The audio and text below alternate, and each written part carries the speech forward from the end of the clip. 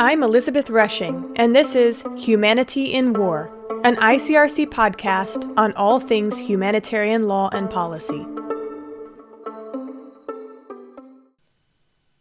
When fighting breaks out, healthcare services are the most needed and the most vulnerable to attack. Doctors and nurses, ambulance drivers and paramedics, hospitals and health centers, and even the wounded and sick themselves are all in danger in the fog of war.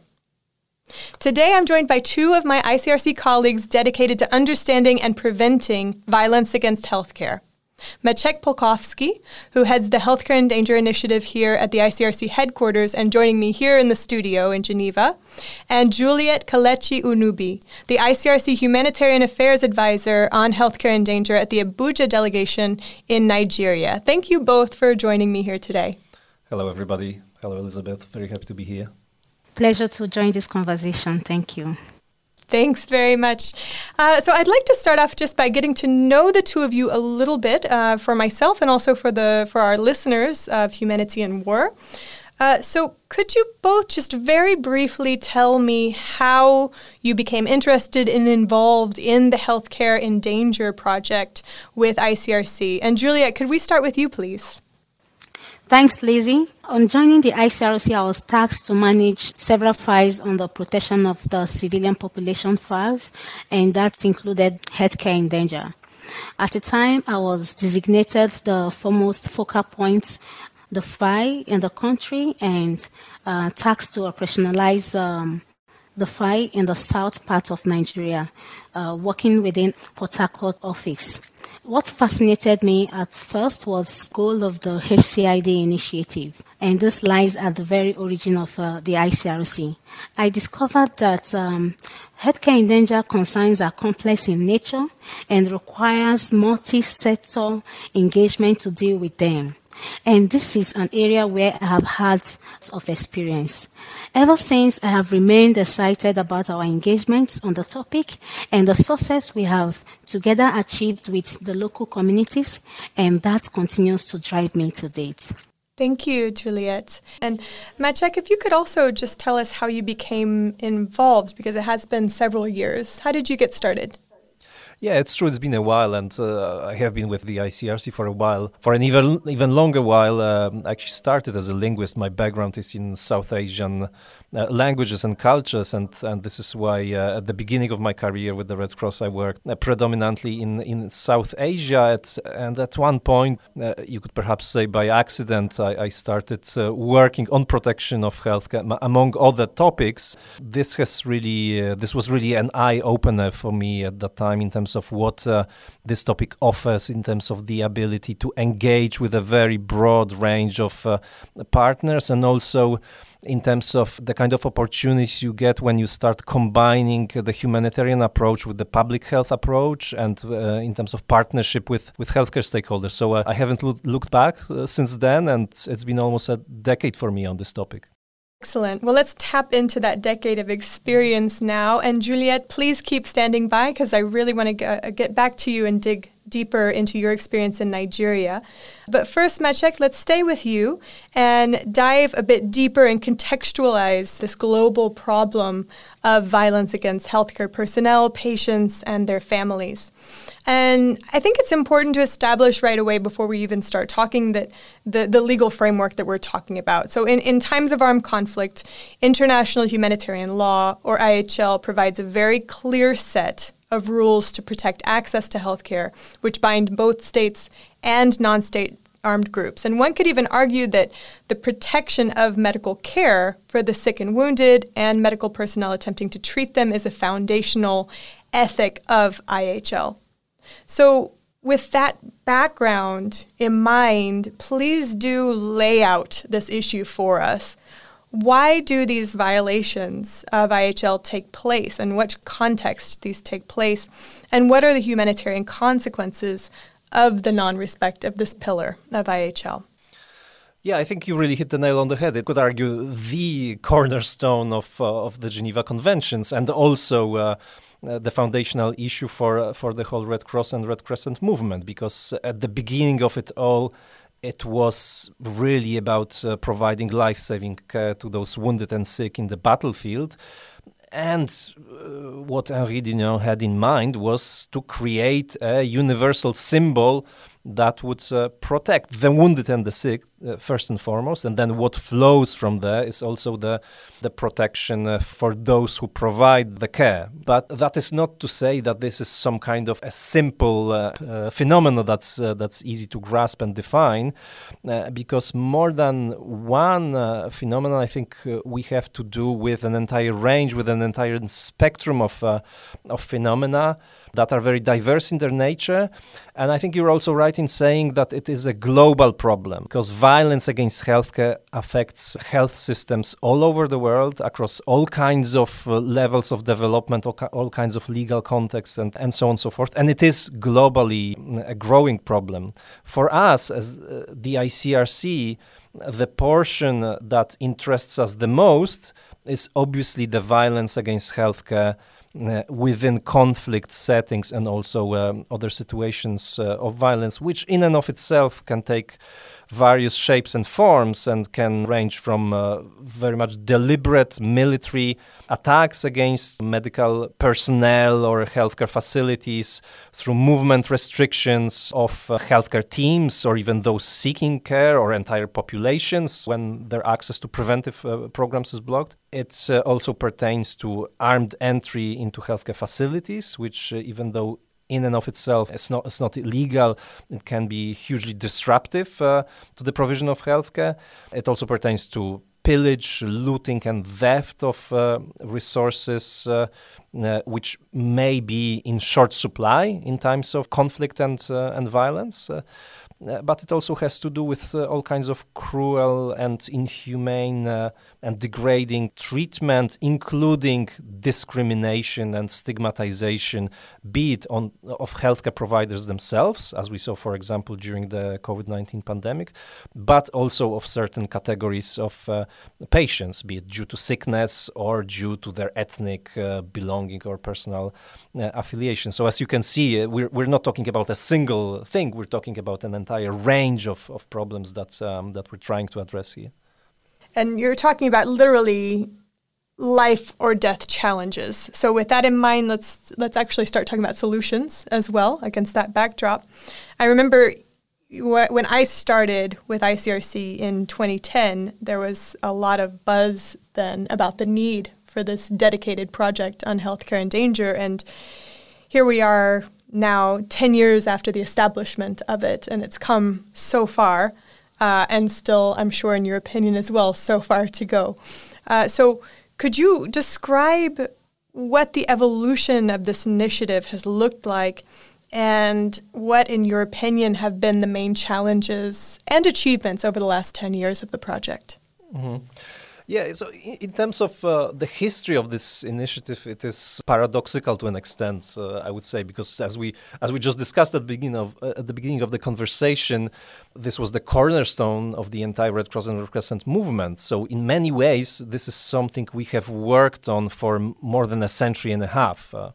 However, as you also know very well, our work and the work of humanitarians, broadly speaking, has really expanded in its scope in terms of the breadth of problems and issues that we have been tackling. That also reflects the increasing complexity of humanitarian problems as such.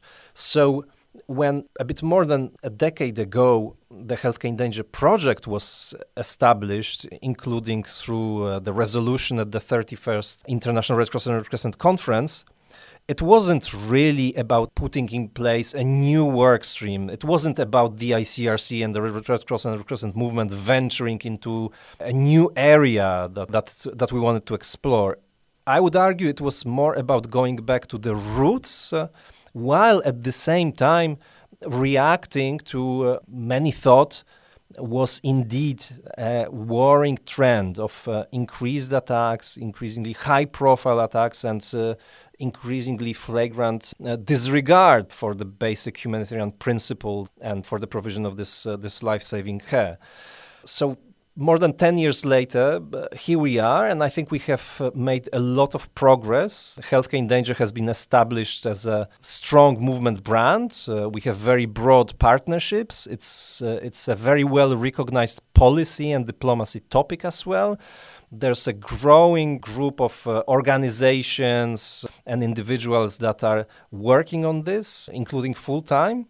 But I also completely agree with you that we have a long way to go. And even though the normative language has been time and again reaffirmed, even though the kind of expert consultations and research that we have conducted over the last decade is increasingly clear about what the solutions should be, despite all of that, we're still facing challenges in terms of translating all of that into practice, into real concrete action on the ground. And we would definitely want to see much more action by states, first and foremost, including by ministries of health, who I think are primary stakeholders here.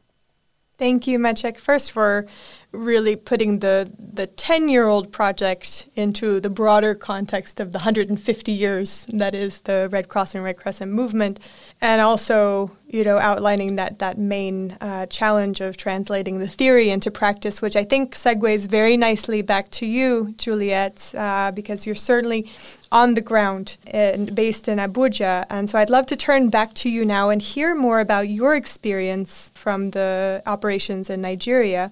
Now, I understand you're based in and calling us from Abuja, but you've also worked in other parts of the country, in addition to your current role, which has a national scope. What insights have you gained from this experience, and how does the ICRC work in partnership with local communities? Yes, I've worked in the field, the very theater of violence against healthcare incidents, and up to the national levels where I cover a wide area. I would like to state that violence against healthcare is real and has serious humanitarian consequences. Now, working with different stakeholders, I found out that discussing and discovering solutions through different levels of engagement with populations affected and ensuring the involvement of decision makers is key to success. Now, because violence against healthcare has many causes and needs the commitment of stakeholders, the ICRC tries to identify key influencers and engages them through cross-sector partnerships. And for us, this is an enabler on the project. And so this helps us co-create practical homegrown solutions to particular situations. So for the ICRC, HCiD is a major part of our advocacy side, but that is in terms of ensuring safe and timely access to healthcare. But we do complement this with our operational side, which is, delivering support services to key areas. For instance, the provision of medical care, ad hoc medical materials, staff training, refurbishing of health facilities, especially in the Northeast. Thank you, Juliet. You also mentioned earlier the issue of gunshot wounds. Can you explain more? How have victims of gunshot wounds been handled in the country in terms of being granted immediate access to medical care? And what work has been done by partners and the ICRC in this area, particularly in terms of legislation and implementation to change the situation? Thank you for that question. So it's important to state that the gunshot wounded in Nigeria did struggle to receive prompt medical attention, be it in private health facilities or government. They are often harassed and arrested by authorities, and some of the time they are rejected at medical facilities. Now, this has led to medical complications, permanent disabilities, and needless deaths of the wounded. Now, at a time in Nigeria, being shot meant was like being handed the death sentence. So the person dies now or dies later, and this is all owing to the legal misinterpretation and misapplication of the Robbery and Firearms Act of 1984, which has in it several ambiguities. Now, the issue was that police and the medical personnel, erroneously thought or have this view that gunshot wounded needed to present a police report prior to gaining access to healthcare. And the only way to gain a police report in Nigeria was to physically present at the police station, and this would often take several hours and bureaucratic processes. Now, this problem and its negative humanitarian consequences, were well known to members from the civil society. It was a topical issue within the health community and in the popular press. Now, various stakeholders requested that ICRC support in raising this issue at the federal level. And we did, and the result was a written directive issued by the then Inspector General of Police, requesting that police let the gunshot wounded first receive, life-saving medical services before demanding any form of formalities, legal formalities, like, presenting a police report. And then this was followed by an enactment by the federal government in 2017, which is the compulsory treatment and care for victims of gunshots in Nigeria. And here, this provision added another layer of protection for the gunshot wounded, which ensures that healthcare personnel first offer services to the gunshot wounded and later deal with legal procedures or launching an investigation to the matter. So additionally, the ICRC has carried out an evaluative study on this federal act, and it was conducted by the Association of Resident Doctors. And as we speak, and also very recently, this federal act has been domesticated by the states of Lagos and Rivers State. And what the ICRC intends to do is to continue to mobilize efforts so that more states would create similar legislation. We believe that the situation is not totally changed, but we have seen, gradual, change of behavior, change of mindset from the members of the public and concerned actors. And this will continue to leverage on our efforts on the ground. In the last 5 years, since 2016, the same year the United Nations Security Council Resolution 2286 was adopted, the ICRC has documented 3,780 events affecting the delivery of healthcare across 33 countries, making an annual average of 756 incidents of violence against healthcare workers around the world.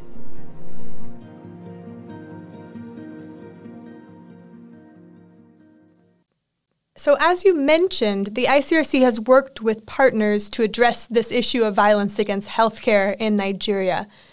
Can you tell us what lessons can we take from this collaborative work when it comes to achieving results and being able to upscale solutions? So the ICRC in Nigeria works with partners first by, engaging the Nigerian healthcare community. And it does this to reconfirm the problems they face and they continue to face falling into the broader HCiD concerns.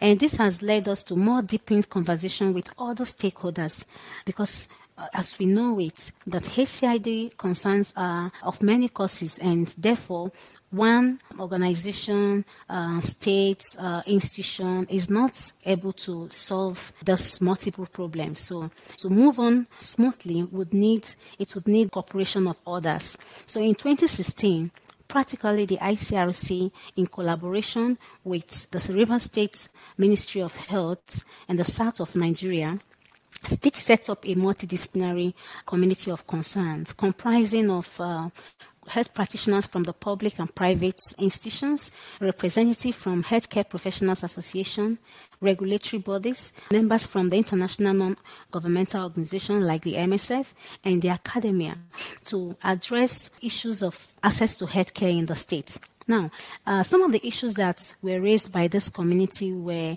linked to the non-existence of the state-owned data mechanism, and also the barriers to the treatment of gunshot wounds in the state, and the kidnap of medical doctors. Then the ICRC realized that, to have a far-reaching, lasting, nationwide impact, it would require require, centrally drive these solutions. And this led us to the organization of 2 national roundtables to position the issue of violence against healthcare as a national concern. The first was held in 2017, the second in 2021, and the last one, which was held in 2021, had the Federal Honorable Minister of Health personally, chairing this roundtable and leading conversations to understand the lingering challenges to the safe delivery of healthcare in emergencies and times of armed conflict. And to do this, so in this roundtables, we had, of course, like I mentioned, we had people represented from different sectors, different government ministries, departments and agencies. And we also had the Nigerian Red Cross, a very important partner on this initiative. And we had representatives from the UN and other humanitarian organizations, ministries of justice, Ministry of Health, and the armed forces, including the police. And recommendations from these 2 national roundtables has been taken seriously by our partners, and it's currently being implemented across the country. Maciej, back to you. Based on what Juliet has outlined and what you yourself also outlined, what is being done today to tackle these issues, and what are the current challenges that we're looking at? Yeah, I'm really happy Juliet is here and discussing Nigeria as a practical example, because I think it's a very good example of how, as the ICRC, we want to frame this problem, the solutions we're proposing for a variety of reasons. First of all, I think it's important to work on this at the policy level, at the national level. But then also to actively accompany the process of trickling down those policies in order to be able to translate them into action, and everything that is being done in Nigeria in terms of training the police, in terms of bringing this topic as part of the curriculum in medical schools in the country. It's precisely what we want to happen in other places as well. But at the same time, the moment we start making progress and the moment this is recognized by the national authorities, that's when we have on our side a powerful ally. And that has been the case with Nigeria, who, together with us, organized the Continental African Meeting on Protection of Healthcare this past July, which immediately resulted in very practical commitments and recommendations in terms of what can be done at the level of the African Union, for instance. So I think this is the way to progress on this issue. There's a lot done already at the global level, and I think those avenues have been exhausted to a large extent. So now it's time for practical hands-on work and for regional rather than global diplomacy. Another reason why Nigeria is an interesting example is because of the role of partnerships that Juliet has just described. So yes, we're present on the ground, and we still continue to do things ourselves, but because health systems are so vast and these problems are so vast, there's absolutely no way we can address them ourselves. So obviously what the Nigerian Red Cross is doing in this regard is absolutely key, but we would not be able to achieve all this progress without the partnership of professional medical associations in Nigeria and the Ministry of Health in Abuja, obviously.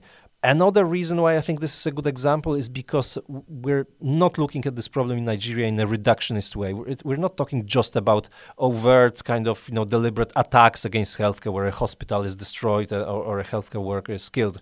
We're also talking about more systemic issues such as the problem of access to care for people wounded with firearms, and this is once again another very widespread problem. So we want to move in a similar way in many other countries, and as a matter of fact, this is actually happening. We have currently at least 54 delegations around the world that are not only working on this topic actively, but that during the last 3 years have achieved concrete progress in various areas, ranging from obtaining commitments from weapon bearers, such as was the case in the Philippines or in Colombia, or delegations that have been able to instigate real legislative change in countries where they work, in Brazil, in Pakistan. It's also delegations that have been able to integrate in the health systems of the countries where they work concrete solutions in terms of training, better preparedness, better physical security of healthcare facilities. So Iraq, Somalia are countries that come to mind here. But it's also generation of evidence-based, predominantly with local partners and through the kind of coalitions we always try to build when we work on this topic. And here Bangladesh is the most recent example where together with the Center of Injury Prevention and Research, we provided a countrywide study that documents the extent of violence that affects healthcare workers in the country, with some worrying results. Unfortunately, to 80% healthcare workers in Bangladesh have either experienced or witnessed violence, including 14% of those who witnessed healthcare facilities being damaged while that violence was happening. I think the problem remains widespread and it remains acute. We're still very far from finding perfect solutions, but we shouldn't lose sight of the fact that in many places where we worked, we've been able not only to achieve meaningful systemic change in terms of laws, preparedness, and so on and so forth, but that also in many places where this happens, we see concrete results of that in the sense of healthcare workers being evacuated to their safety, reduction in the numbers of incidents, and or better handling of incidents within healthcare facilities. So I remain optimistic and also full of hope that we continue to be as committed to this problem as we have been over the past decade or 150 years, really. Thank you, Maciej. I'll be certainly drawing upon that hope in the coming years as the project progresses, and thank you for connecting the dots there. Juliet, do you have any reactions to anything that Maciej has said or any final thoughts that you'd like to share? Yes, I would like to state that violence against healthcare concerns are real and affect everyone, be it directly or indirectly. But the good news is that they are all surmountable. Even though, as Maciej mentioned, we are making progress with stakeholders, there is still so much work that needs to go in. So from my side, I would like to state that while the ICRC takes the lead on this initiative in the short term, so our current strategies should be sustained for the full transfer of ownership to governments, health communities, weapon bearers, and the public in the medium to long term. In this way, we can ensure sustainability of action. Thank you. Thank you, Juliet. And thanks to the both of you. I echo your appreciation, Maciej, for having both headquarters and operational perspective here today. I think that was very valuable to really bring these issues to life. So thank you once again for your energy today and for sharing your thoughts and, of course, ultimately for the work that you actually do on this issue. I think it's been very valuable for our listeners, and I wish you all the best in the coming years for the Healthcare in Danger project to continue. Thank you. Thank you very much for having me.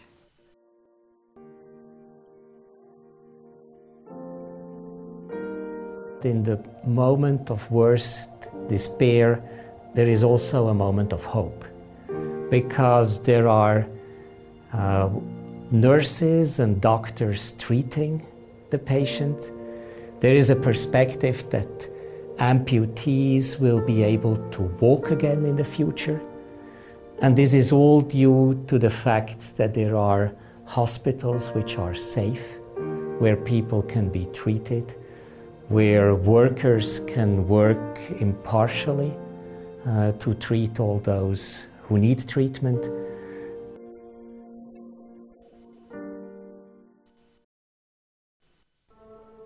If you enjoyed this episode of Humanity in War, be sure to check out the ICRC's Humanitarian Law and Policy blog at blogs.icrc.org/law and policy, a library of posts, all with audio reads on SoundCloud, iTunes, and Spotify.